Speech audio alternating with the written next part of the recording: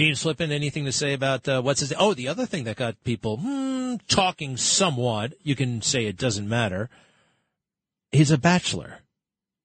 He's in his 50s and he's a bachelor.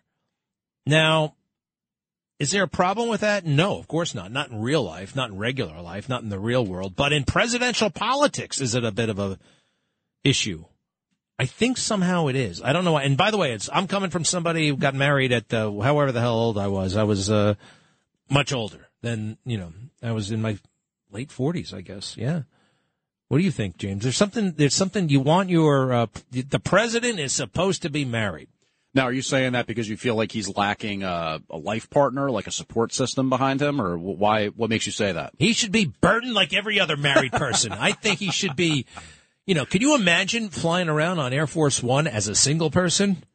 I mean, like you would just be a little, I think you'd be overwhelmed by the choices that might be presented. Wasn't there a movie in the 90s where the president was a bachelor, or like a widower or something like that? What the hell was that called? The American President with Michael Douglas. Michael Douglas, that's right. And his wife dies, and he's there was that. That was cute. Kinda. There was something about that movie I didn't like. Oh, yeah. Rob Reiner directed it. Oh, there you go. The Meathead, the Meatball. Yep. All right, what's going on with Eric Adams? So Eric Adams apparently is continuing to be mentioned in some of these stories surrounding the FBI investigation into his campaign fundraising efforts. Mentioned. He's the star. He's the prime But we haven't guy. really heard specifically that he's the target of the investigation. Let me tell you something. All right, look, the FBI rolls up to him and gets out of their car, and they surround him, and they tell the cops to go away. We'll take it from here. And they take his phone. And that's what reportedly happened a week ago when Adams was leaving some kind of event. FBI agents, in kind of dramatic fashion, like you said, asked his security detail to step away, took his electronics. And I guess that's the latest headline, is that they're supposedly looking at text messages that Adams may have sent to FDNY Commissioner Daniel Nigro. I don't really understand why he would be involved, but I'll tell you why he was involved, because the building needed a certificate of occupancy, and apparently the fire department runs those. Look, I saw those text messages. I mean, I saw the reports about the text messages in the Post. Seems totally fine to me. That's what these guys do. Mm-hmm. You know what I mean? Hey, I'm getting held up by this agency. Can you, the political person, help me? That's kind of what they're supposed to do. You would think an executive would be tasked with pushing stuff like that forward. So there's got to be something else there that's much deeper, much more serious than that. And the other thing is, and I think there may be, but all of this is possibly also just part of a campaign to put Eric in his place, because he was getting a little bit too big for his britches. He was, what else about him? He was antagonizing the Biden administration, not just on immigration. All right. And the immigration thing, like, he gets credit from the Fox News and the conservative media. Like, oh, he's really sticking it to Biden. No, he's not. He's too dumb. And oh, by the way, he should not have antagonized the Biden administration in the manner in which he did, which was a manner that actually has nothing to do with immigration. And that's a longer story. But he's a buffoon. He doesn't know how to govern. He doesn't know the politics, but he thinks he does, which is really terrible. But I think it was a message. Don't mess with us, because this is what happens to people who mess with it. These are thugs. The Biden people, they've been doing this. Biden's been doing this his whole life, his whole political career, going after people and using the FBI to do it. So you see this is like potentially a weaponized prosecution type thing. Yeah, but I got to tell you, I'm sick of hearing that everything's weaponized, right? That's become a real thing. This has been weaponized. That's been weaponized. That comes from the Iraq War, weaponizing uranium. It's been weaponized. Weaponized uranium, weapons grade uranium from Niger. It's this whole little fake thing. But anyway, all right. So, look, I want him gone yesterday, and I would be quite happy if he got locked up. To a point. I mean, it would be a terrible tragedy as well. Yeah, I mean, it would be pretty bad for the city, that's for sure. Excuse me? No, wait. Actually, the city would benefit mightily. Wait a second. Wait. Sometimes, James, what? Well, bad for the city. You don't think this clown, this ignoramus? But you don't think the mayor of New York City potentially facing criminal charges wouldn't be a disaster for the city? Well, how is that a disaster? Look, here's the thing. A good chunk of the city runs itself. Mm-hmm. All right, these agencies, right? The mayors kind of come and go. If anything, we could only go up. a mayor that the police department takes seriously, not a mayor that's been working to undermine the police department his entire career. Terrible for the city. Terrible for the city. But to be that's the one. It'd be a personal tragedy for him. It would be a win, win, win, win.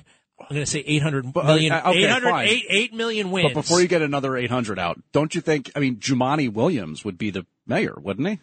Let me tell you something about Jumaane. He's not as crazy as you might think. Okay. He's a hell of a lot better than Eric Adams. A hell of a lot better. And I actually said this about him publicly when he ran for lieutenant governor last time around. Or was it governor? Did he run for governor or lieutenant governor? I think. It might have been governor, actually. I think he ran for governor. And he did a pretty good job. And he said a lot of things. Now, yeah, he's a liberal Democrat. We disagree on a lot of things. But he's 10 times more responsible and has 10 times the intellect. And I think 1,000 times the integrity that Eric Adams has. Now, I wouldn't vote for him, but, I wouldn't turn my back on him either. And you know what, Eric Adams, he's the kind of guy I might just say, if he wants to shake hands, I might just walk the other way. Yeah, I mean, look, all I know is that I think of Jumaane Williams, I think of, like, defund the police protests and stuff like that. Maybe I'm misremembering him and his positions. Right, but look, the entire Democrat Party, including Joe Biden, signed on to the defund police movement. You're looking at me like you don't believe that's true. It is true. Joe Biden himself actually signed up for that. He did. I can prove it to you. He said it in a podcast. He said it out loud in the video podcast. And, because that was fashionable in the moment. And then, there's a political price to pay. So he runs around saying, fund the police. Fund them. All right. I want him gone. I want him gone yesterday. The larger story here is that the Biden administration may be playing a game, and I don't want that to happen. They're playing the game right now. Hey, how about this? President Trump's sister died. Marianne Trump Berry. Mm-hmm.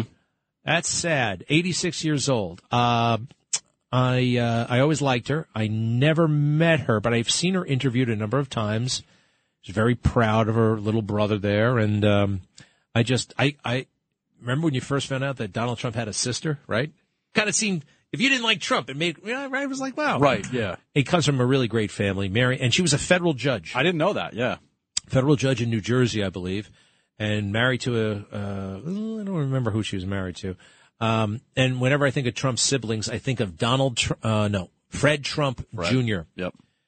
Who had a horrible problem with alcohol, and Trump has talked about this, and it's just amazing. For all of his problems, Fred Trump, he kind of created the next president of the United States, right? He had a drinking problem. How easy would it be for the big brother to get the little brother to be his drinking buddy and let's go into the city? Instead, he said, never drink. He told me at an early age, do not drink. So I didn't.